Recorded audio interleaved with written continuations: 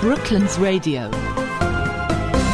Loving arts and entertainment. Buddy Holly and the Cricketers, and I'm pleased to say joining me on the line, Simon Fielder. Good evening, Simon. Hello, Dan. How are you? I'm very well. How are you? Great stuff. Yeah, no, good. Thank you. Very good indeed. Good. Glad to have you on. And you've got this touring production, Buddy Holly and the Cricketers, doing the rounds, and it's heading our way very shortly. So, I normally say what it's all about, but I'm assuming it's all about Buddy Holly. Well, certainly that's the central strand, yes. It's a show we've had out on the road for a terrifyingly long time, 27 years.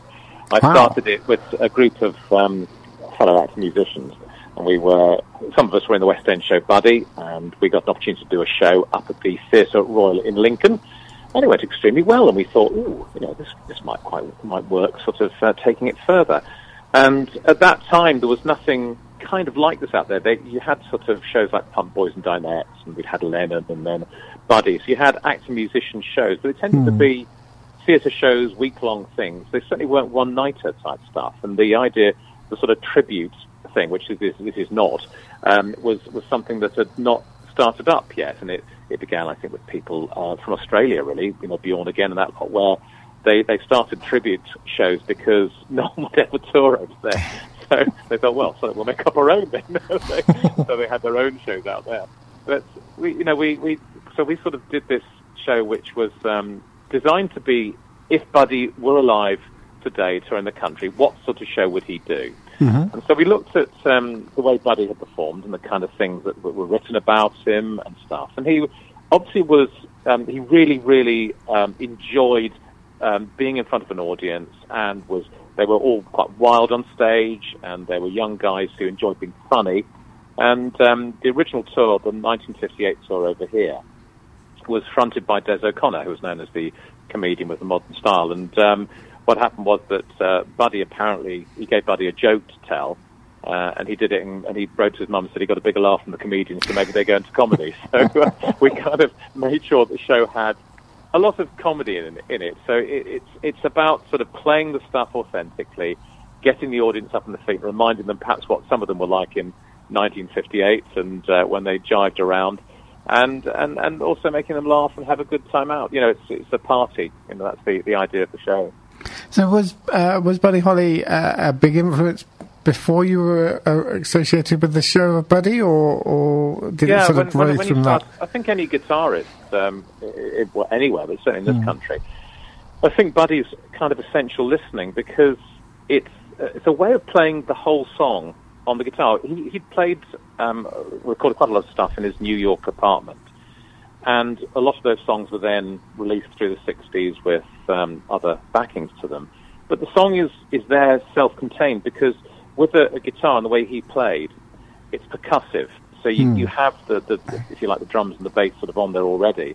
So it kind of works on its own. And I think that what I learned by playing Buddy songs is if the song works on its own with you and a guitar, then it's probably going to work once you add other instruments onto it. So, yeah, I listened to Buddy when I was younger. I copied his songs and his style of guitar playing, and certainly I then found out a lot more. Once you get into any of these shows, you do a huge amount of research, and you become a bit of a sort of nerd, a bit of an anorak on these things, and you then discover all the stuff they did and the stuff you just didn't know, which is a joyous sort of revelation, when you find it.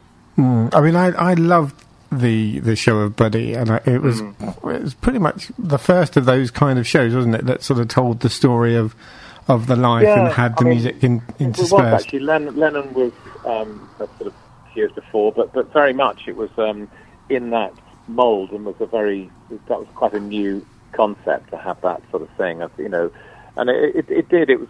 I mean, I remember when we first did Lennon, which was the first thing I did. People used to actually ask us whether we were playing our instruments, or whether it was recorded, which was we just didn't even think that they'd think that. But yeah, it was. I think people love it. It's so exciting, isn't it, to see a show like that?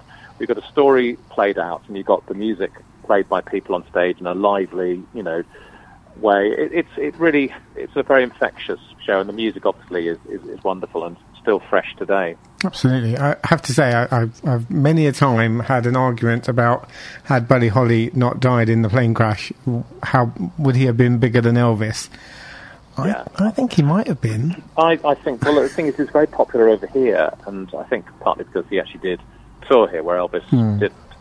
But also, he was, I found out recently that he'd actually thought of moving. I think he and Maria Elena were thinking of moving to England because he reckoned that's where the music scene would be in the 60s. But I think there's no doubt that he would have gone on to do so much more. If you think that between sort of September 57 and February 59, that's when the creative period was there where he was actually recording stuff. And that's it. And if you think of the number of songs he wrote in that time, just think what he'd have gone on to achieve. Absolutely. And yes, he was a pioneering songwriter because people like Elvis didn't write their own songs. So I think there's no doubt he'd have eventually become big. I mean, he looked up to Elvis. Everyone wanted to be Elvis at that time, and I think it was John Lennon who famously said, before Elvis there was nothing. And, Buddy wanted to be like Elvis, and he covered some of his songs. But that's the thing about when you develop as any kind of artist, you copy people and then you develop your own style. And I think you're absolutely right, he'd have gone to be even bigger. I agree. Something which we'll never know, an argument I'm sure you'll carry on having. I'm absolutely sure. So you said it's sort of a concerty style show on the whole. Do you sort of deal with, when he died? Do you have that sort of moment? No, it's not about. I mean, I think that the show has always been. I mean, initially we used to religiously kind of refuse to actually release our Buddy's name. So we actually had it as he's somehow come forward in time. I think I had this sort of chronosyncratic infundibulum as a kind of like an explanation of how he sort of transported himself forward in time to nowadays here. But the idea was that you don't want that getting in the way of people's enjoyment of the evening. It really is for people. I mean, when we did the 60th anniversary of Buddy's actual tour over here, where we played some of the same venues on the same nights, we had some of the same audience in, which was lovely. There was a lovely fellow, Barry Steele. No, not Barry Steele. Barry, I won't remember his name now, but Barry Sharp, that's it, from Liverpool, who was celebrating his 21st birthday on the night that Buddy played at the Liverpool Philharmonic. And he was working there, and he got an opportunity to go back and see Buddy, and he played Buddy's guitar, and Buddy said he's really good, and Pat should start his own band, and he did, and supported the Beatles. So this sprightly 81-year-old came along to play up in Liverpool, and it was lovely to see how Buddy had kind of connected with people. Obviously some people famously in our country have, like the Beatles and the Stones and Brian May and people like that, will cite Buddy as, Albert Lee, as a major influence on their guitar playing. But also just ordinary folk who saw him, who got to meet him, it made a huge impact on them. And so, that's the sort of the way we do the show is like that, and it's a lovely celebration of it. And I think there's no point in going through, the Buddy show does the whole story, and that's lovely for what that does. But ours is simply an idea of what if he was still touring today. Fantastic. And so you're coming to Epsom a week on Friday? Yes, indeed. The 4th of October, to the fabulous Playhouse there. Well, yes, wild Playhouse crowd at Epsom, the wild sector, the rock and roll capital of Surrey, obviously. Absolutely. Absolutely. And obviously you can get tickets from the Playhouse website. Just pop over to that, epsomplayhouse.co.uk. And then I think you're in Redhill in early... Redhill's on the 6th of November, so they can obviously vie for that particular title if they want to, and try and see if they can knock Epsom off that top spot by coming down in their rock and roll gear and bopping the night away in a crazed fashion. That's what we like to see. So fancy dresses encouraged and all of that stuff? Oh, yes. The thing is that there are some people who hate that idea, just want to sink into the dark and enjoy the music. And the great thing is that it's for everyone. If you want to just sort of sit in your seat and tap along with your hand, then great. If you want to get up and dance, then get up and dance. We just like people coming on and having a good time, or whatever way you want to have a good time in the theatre. And it's lovely to have the Redhill Harlequin back in. It was always a really good show, and we haven't played it now for about 10 or 15 years, I think. And so it's lovely to be back there. So it'd be really nice to get some of the folk who used to come on down to see us all those years ago and come and enjoy an evening with us again. Absolutely. I think we're going to be heading down to Red Hill as well to come and see you when you hit that. Now, do you have a particular favourite Buddy song, or are they all fairly It changes equal? all the time. I kind of, I don't know, have you got something there to play?